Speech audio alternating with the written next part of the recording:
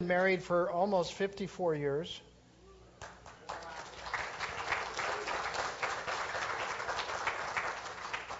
Not without difficulty. We have 3 daughters, 11 grandchildren, and I think 14, or we will have 13 great grandchildren. So, I'm retired. We recently, John, you had 9 kids in your family. I'm one of 8, good Catholic family, back in those days. And we all got together. I say we all that we could got together at Myrtle Beach recently. And we grew up singing harmony. And so I loved this morning because I believe that God's choir is going to be harmonizing. There's going to be altos and baritones and tenors and whatever else you can imagine, and it's going to be awesome. But my sister said, "Bernie, what have you done since what are you doing since you retired?" We retired 6 years ago. And I said, "Well, I walk a lot, but I'm a chaplain. I run our district chaplaincy program, and I'm also a state police chaplain, and I'm the coordinator for the northwestern part of our state with the state police. I coach and mentor pastors. God knows they need it, and so I spend a lot of time doing that, and I forget there's some other things I do." And she said, "Yeah, well, you failed, didn't you?" Yeah. Not really. So the question is, what story are you writing? What story are you writing? I love that you are kicking off this Kingdom Builders, because it's always about building the kingdom, isn't it? Isn't it always about building the kingdom? How many are familiar with this verse? "For I know the plans that I have for you, saith the Lord. They are plans for good and not for disaster, to give you a future and a hope." Isn't that an awesome verse? Isn't that just awesome? But you know that one of the things about this verse, and some people will tell you that the problem with this verse is it goes with this one. It goes with the whole context of verses 10 through 14. Jeremiah, this is what the Lord says: "You will be in Babylon for 70 years. That was the nation of Israel was going to be in Babylon for 70 years. How many of you would like to be in despair and misery for 70 years? I know some of your history, and I know that you've had some struggles over the years, and you may feel like it's been 70 years. Is that true? Am I right? But God said, in the midst of that, He said, "But then I will come and do for you all the good things that I have promised, and I will bring you home." And then we see, "For I know the plans that I have for you, saith the Lord. They are plans of good and not for disaster, to give you a future and a hope. In those days when you pray, I will" what? Listen. "If you look for me wholeheartedly, you will find me. I will be found by you, says the Lord. I will end your captivity and restore your fortunes, and I will gather you out of the nations where I have sent you." Oh, God sent them. Oh, God sent them? Huh. "And I'll bring you home again to your own land." Let's pray. Father, help us to unpack this today in a way that changes us from the inside out. Help us to do so in a manner that that we use our story of how you have blessed us and guided us and directed us and used us for your purpose and your plans. In Jesus' name, amen. How many of you shop online? Over half of you admit to it. But seriously, I was thinking about that this morning, and we shop online, but how many of you, before you ever buy anything, read the reviews? Why? The reason you read the reviews is you want to know the story of the buyers previously. And if they have a good story, you are more apt to buy the product. Correct?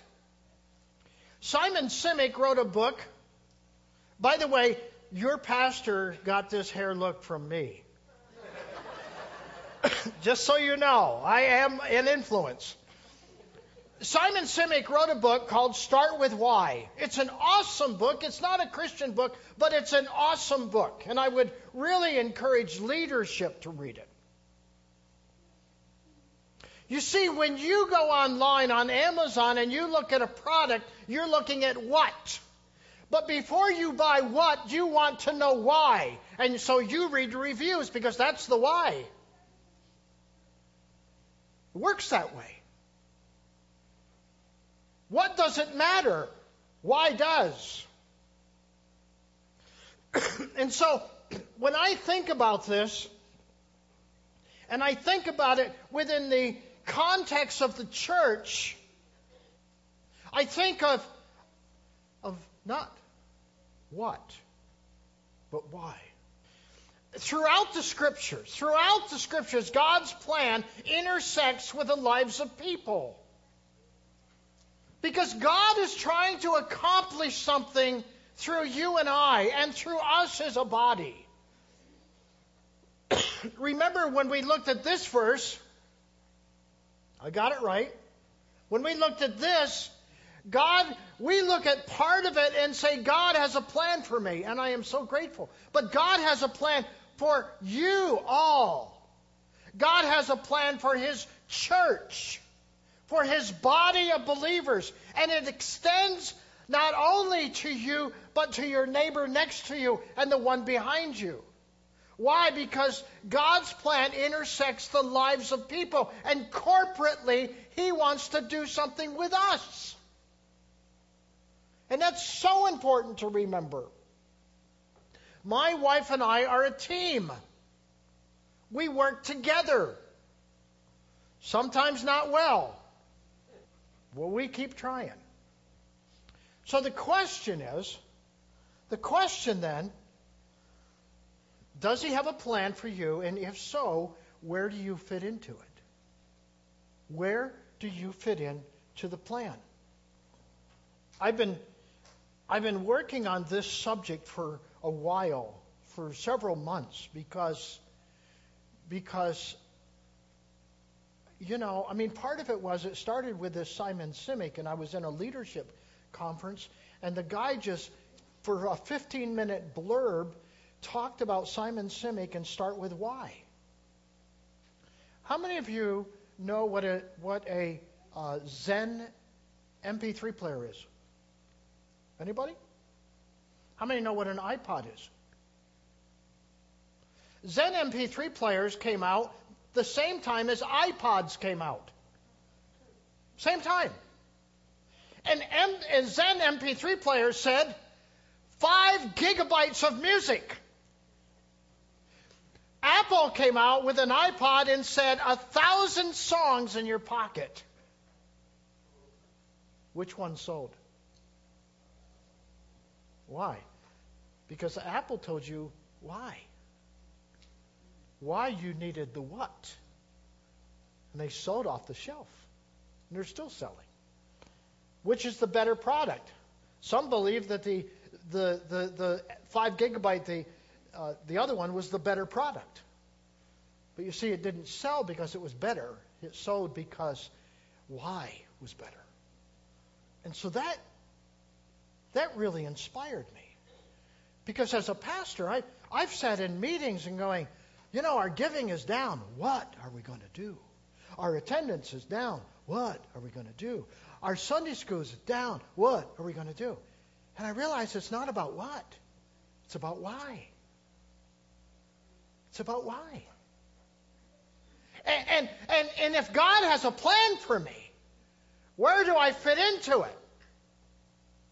So a couple weeks ago, we're talking about this, and we get done, and my wife and I get in the car, And she turns to me and she said, you know how you've talked about slowing down and getting rid of chaplaincy and some of the other stuff? I said, yeah, isn't that sail my boat more and all that good stuff? She goes, I don't think you're supposed to do it. Are you kidding me? She said, honey, I don't think God's plan isn't done with you yet. Well, I've since sold a sailboat. I only have one left. I mean, after all, how many can you sail? I sold my favorite one, too, to a guy in Massachusetts. Oh, well. Look at this in Genesis. By the way, you need to understand that as I'm talking, suddenly, squirrel! And I just go there, right? So it's okay. Tim and I, you got to know this. You'll love this. Tim and I are so different. Can you pick up on that? Your pastor and I co-led a coaching group with pastors. Poor Tim. He couldn't take it with me because I would just squirrel and I'm off, and he is on target, on subject. He has got an agenda. I don't have an agenda. I'm just having a good time. And so we love each other, and don't get me wrong. I mean, we do. We really like each other. But it is so funny because the guys would go, "Let him go, Tim. He's, he'll come back. He'll come back." But look at Genesis chapter 1. God said, "Let us make human beings in our what? Our image, to be like us." God's plan for you is to be in the image of God, to be like God, to reflect Him, to reflect His purpose, to reflect His joy, to reflect His love, His patience. Oh, patience. No, wait a minute. But you see, God created us in His image, to be like Him, to be like the Father, the Son, and the Holy Spirit. That's who you've been created to be like. That's part of God's plan and purpose for you, to be like God. Not to be God, but to be like God. You see, you're created with purpose. Right from the very day of your conception. You have been created with purpose, and you have an enemy that's going to try to keep it from happening, corporately and individually. I mean, think about this. I have a purpose, but then she has a purpose. Oh, this is my wife, by the way. I'm not going to someone else. And we corporately have a purpose. And as a family, we have a purpose. Do you get my point? It is not just about a couple. It's about all of us collectively have a purpose and a plan. Kingdom builders are about building what? The kingdom of God. The kingdom of God. My wife said to me this morning, she goes, "Do you have your water?" "Yes." "Do you have your handkerchief?" "Yes." "Do you have cough drops?" "Yes." You know where I'd be without her? With no water, no cough drops, and no handkerchief. You know why? Because my nose runs when I preach, and my throat gets crazy, but God has created us for a purpose. Now, I don't know if you've even thought about that. I hope you have. But what is that purpose? I can tell you that the purpose is not always singular in nature. It can be, but it's not always singular in nature. How do I know that? If I look back over my life, I look at different times and different things that I've done, and I've thought, this is it, God. I am doing what you want me to do. Hallelujah, I am there. And then suddenly God changes something, and I'm doing something else. And I went, well, that was great, but this is even better. And that's okay. Some of you may say, well, that's stages of life. But God has purposed for us. Look at Saul. When Samuel saw Saul, the Lord said, that's the man I told you about. He will rule my people. God called Saul for a specific purpose. Did that mean everything he had done beforehand hadn't mattered? No. It was preparing him for that purpose. Now, the sad thing is you can read about Saul and he didn't finish well. He didn't finish well. Why? Because sometimes we can get so enamored with the purpose that we forget about the one that put us there. You don't get there because you're great. You get there because he's great. The church that I'm a part of, it's not an alliance church. The senior pastor of that church, it's a large church, 1,500 or so or more. I don't know what it is now. But the senior pastor of that church said to me, Bernie, the greatest problem that we have had is not getting people in through the doors. It's creating disciples. You hear that? It's not about getting people through the door. That's not the problem. The problem we've had is creating disciples. And he said, if I have one regret, that's my regret. And trust me, they work at it. They work at it. That was a squirrel, by the way. Just keeping track. That's what that was. How about David? Samuel said, why ask me since the Lord has left you and become your enemy? Remember, now Samuel's talking to Saul at this point. And then he says, the Lord has done just as he said he would. He has torn the kingdom from you and given it to your rival, David. See, God had a plan for Samuel. And Samuel was doing okay for a while, and then he got carried away. Saul. My wife gave me a cue that I just said the wrong word. Saul got carried away, and he gave it to David. But you knew what I meant. And David, you know the story about David. David was a great king. Not. He messed up. He was a terrible dad, terrible husband. He was a murderer. And yet God said about David, he was a man after his own heart. Why? Because David kept coming back to center. I believe that's the saving grace for him. Even though he strayed from the plan of God, he kept coming back to center. How about the disciples? One day as Jesus was walking along the shore of the Sea of Galilee, he saw two brothers, Simon and also called Peter and Andrew, throwing a net into the water. For they were fishing. They fished for a living. And Jesus called out to them, come follow me and I will show you how to fish for people. You see, God had a purpose for these men. They thought it was about fishing. Jesus said, no, it's not about that kind of fishing. I've got something greater for you. But you must come and follow me. Come and follow me. And they left their nets at once and followed him. And a little further up the shore, he saw two other brothers, James and John, sitting in the boat with their father Zebedee, repairing their nets. And he called out to them too. And they immediately what? Followed him. Do you realize that if they had known where that following was going to lead them, they might not have gone? I mean, I can imagine it would be like, oh, cool, man, this dude's something. This is going to be fun. I mean, did you hear about this guy? He's doing all these crazy things, you know? Yeah.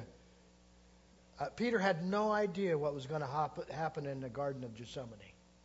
Peter had no idea about what was to come. You see, God calls us individually, but he also calls us corporately. Look at Jerusalem. For the Lord has chosen Zion. He has desired it for his dwelling place. God chose a place. God chose a place. Do you believe that God has chosen Oil City Alliance Church for a purpose? I do. I do. I really do. And I believe that His purpose is about His kingdom, about Him and His glory, rather than you, rather than me.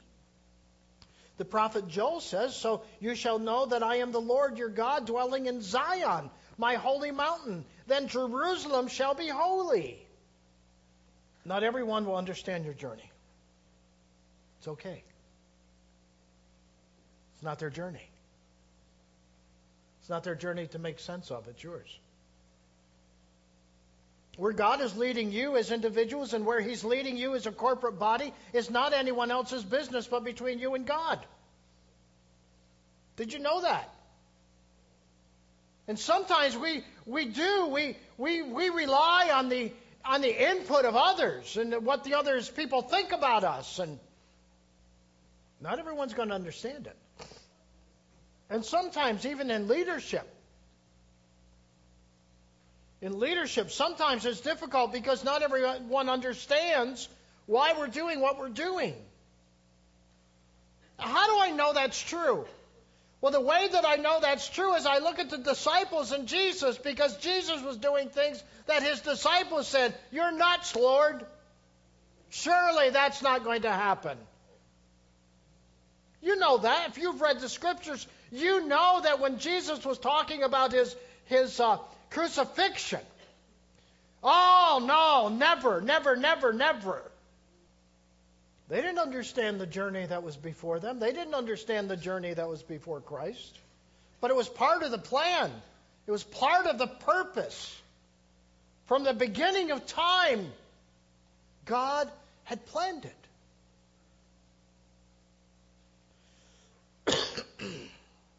So here's the question. What is the story of my life really reflecting? What is the story it's telling? Corporately and individually, but most importantly, I'm looking at the idea of individually. In your work environment, what story is being portrayed about who you are? In your home life, what story is being portrayed? What story is being reflected? What story are you telling? Is it the one you want to tell? You're awful quiet. See, the question is it the story you want to tell? I said earlier that, how long we've been married, and I said, but it hasn't been without its rough points. 25 years ago or thereabouts, we were separated. She was in one state and I was in another state, and I don't mean of confusion. And I was in a church service, and I was singing a song, yes, Lord, to your will and to your way. I'll say yes, Lord.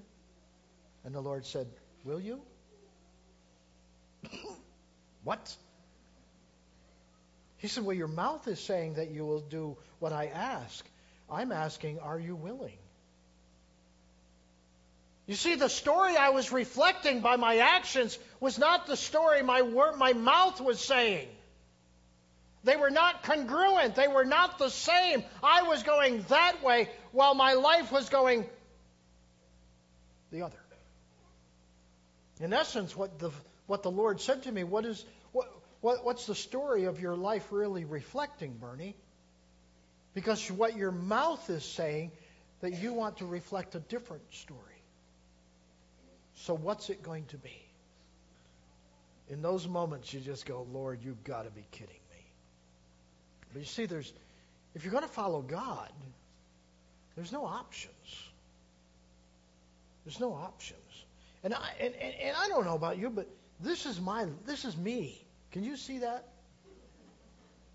How many have ever seen this cartoon, this family circus cartoon? Run, Billy, run. There's a mail. Get the mail out to the mailbox. It needs to be sent out today. Billy goes all over. I mean, everything catches his eye. There's more squirrels running through his house than most forests. And the problem is that by the time he gets to the mailbox, it's gone. The mailman has been and gone.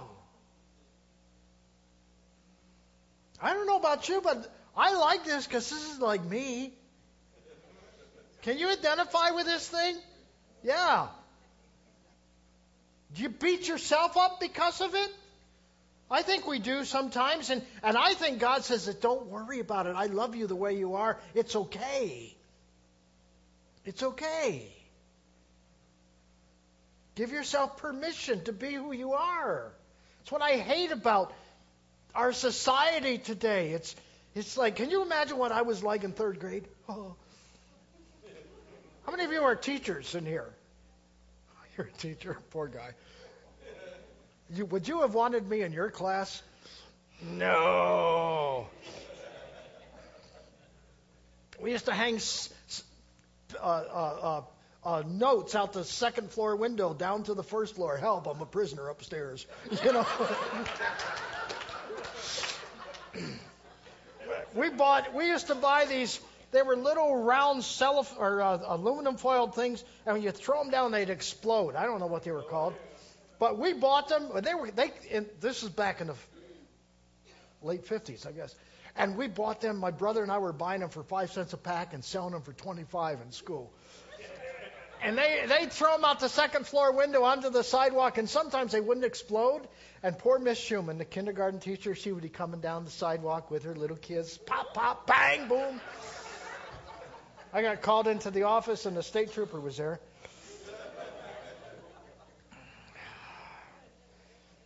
Yeah, well, I mean, I haven't changed. Okay? I haven't changed. Hi, my name's Bernie, and I have ADHD. So what?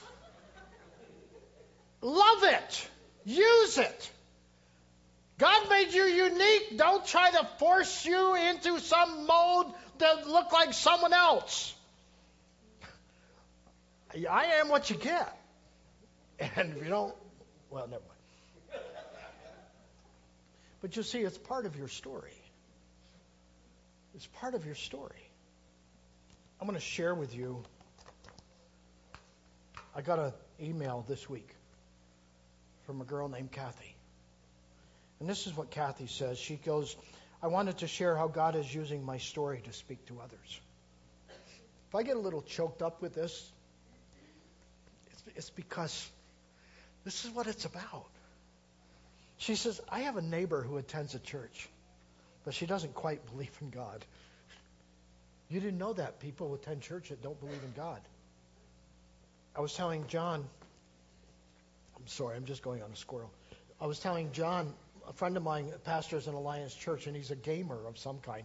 He plays this game, and he plays it with people in there's a guy in Scotland, and people in other states and stuff. Well, a couple came and said, hey, Don, we're going to be in the area. Can we come and visit? And so they came, and they spent the night at his house on a Saturday, and Sunday they came to church the next Sunday. And my friend is really trying to revamp what they're doing and trying to reach their community. And one of the things they've done is they've cut their music down to 4 songs. And they've gotten pushback. So this couple come to the church, and afterwards, my friend says, so tell me what you're thinking. What's your impression? Oh, you do a lot of music. Do 4 songs. You do a lot of music. Well, it turns out the woman is a Wiccan, and the guy's a warlord. And they came to church. And my friend got to minister to them, and they're still friends. They're still friends. Because what has my friend been doing? He's been sharing his story, playing this game. So she goes on, Kathy goes on, and says she has a son a few years younger than my youngest. And we have been hanging out together since school started. We've had some conversations about spiritual things, but mostly we talk about regular stuff. And remember that. We've had some spiritual conversations, but mostly it's just regular stuff. About 3 months ago, her husband fell and broke his foot. And my neighbor, she works full time. And I've had the opportunity to get her son off the bus. It's a tiny little small thing that I do. He rides the same bus as my daughters. However, it is huge for her because her mother doesn't have to do the 40-mile one-way drive to get him off the bus. Her son is a little awkward, but my girls are used to it, and they play well with him. This has given me the opportunity for her to trust me with some of her story. She has mentioned that she feels uncomfortable and that she has not been able to reciprocate help as much as she would like. And I explained to her the years that I was in an abusive marriage, barely surviving as people poured their lives into me. I wanted to be discipled. I wanted to disciple others, and I wanted to share God's love with people, but I couldn't. I had no strength, and He wasn't ready for me to do that. He was preparing me, and I couldn't do His work until the preparations were complete. All the pieces had to fit together. I was married to a mentally ill and abusive husband, so that now I can show compassion to my neighbor with a mentally ill husband. I was placed in a position of helplessness and need so that I could reassure her that it's okay when she needs to receive help and need.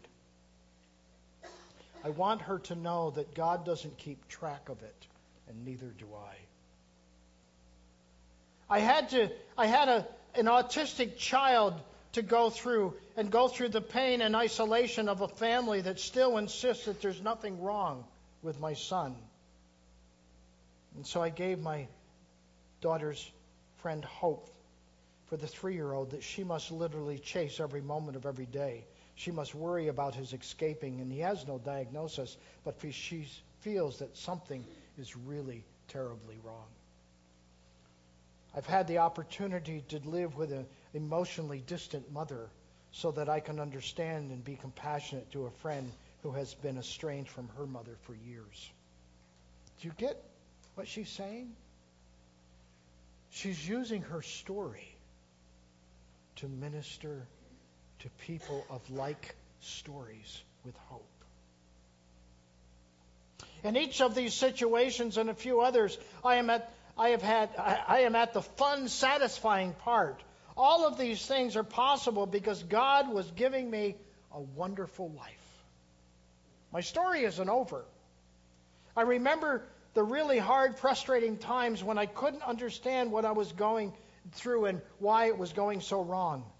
And when I felt so guilty that I wasn't doing all the stuff that I was supposed to do, like reading my Bible and witnessing to my neighbors. But God had a plan and just needed me to trust Him in the process. You see, what I want you to go home with today is that God has a plan and God has a story, and He wants to use your story in the building of His kingdom.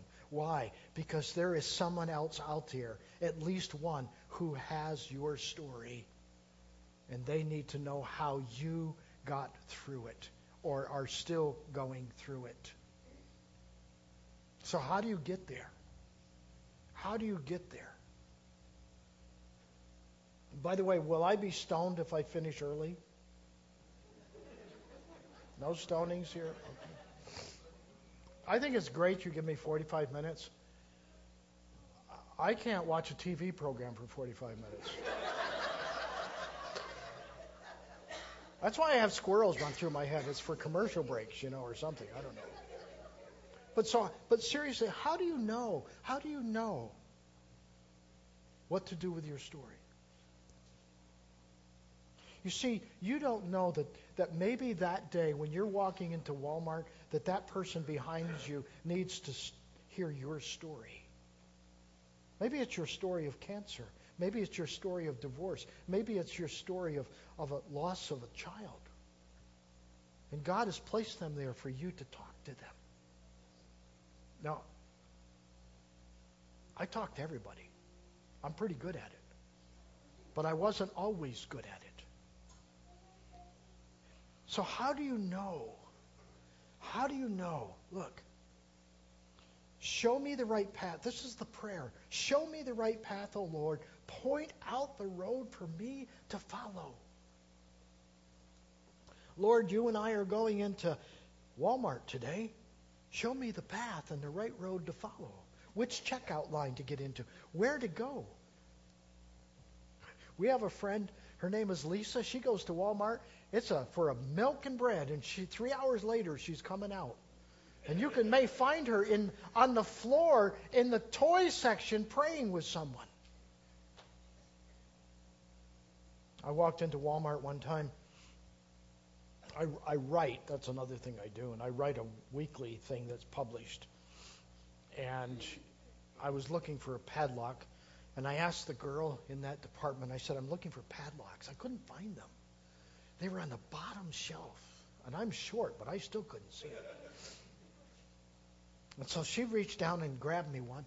And I said, oh, thank you. I said, by the way, do you read my article? She goes, what article is that? I said, oh, it's in the paper every Friday, the local paper.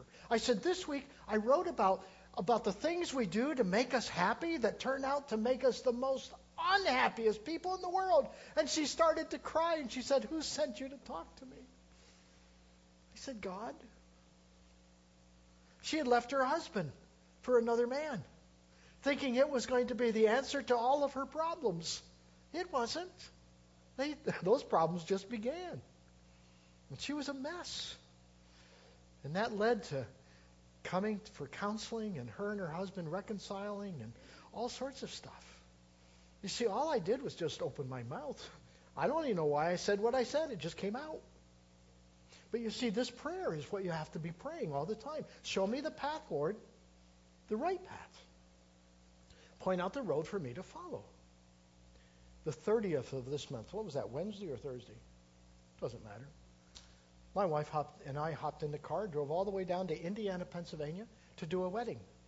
I walk into the Hilton Garden Inn, and I said, hi. She goes, you checking in? I said, no, I'm here for a wedding. Really? Wedding? Today? I said, yeah, I'm pretty sure that's what I had. And so I said, let me check. Get out my iPhone. I said, yeah, right here, Hilton Inn. And then I looked at another spot that I had, and it said June 30th. I said, I guess I was just on a reconnaissance mission here. I'm coming back next month. She goes, are you doing Seth's wedding? Yeah, you know Seth? Yeah, that's my fiance's brother. And so guess what? I just made a connection.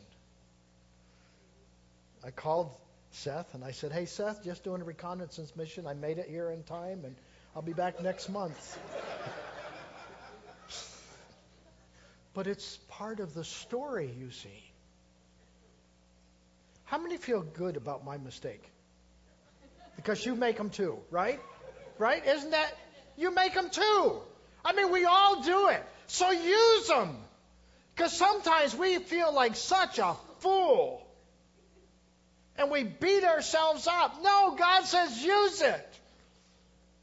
Use it for His glory. Use it for building His kingdom. Because there are people out there that need to hear your story. The building of His kingdom was about storytelling. And let me just close with this. Remember, John was a little confused, And he sent his disciples and he said, go talk to this Jesus and let's make sure it's who it's supposed to be. And Jesus sent back, tell John that the lame walk, the blind see, the deaf hear, the dead are raised from the dead, and the captives are set free. What did Jesus do? He said, go back and tell the story. Go back and tell the story of what's been happening. You see, when you go out there to make disciples, all they want to hear is your story. They're not interested in church, but they're interested in the story of how God is working in your life. I once was lost, but now I'm found. Worship team, would you come back and lead us?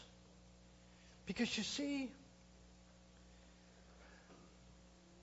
God has a purpose and a plan for you and Oil City Alliance Church.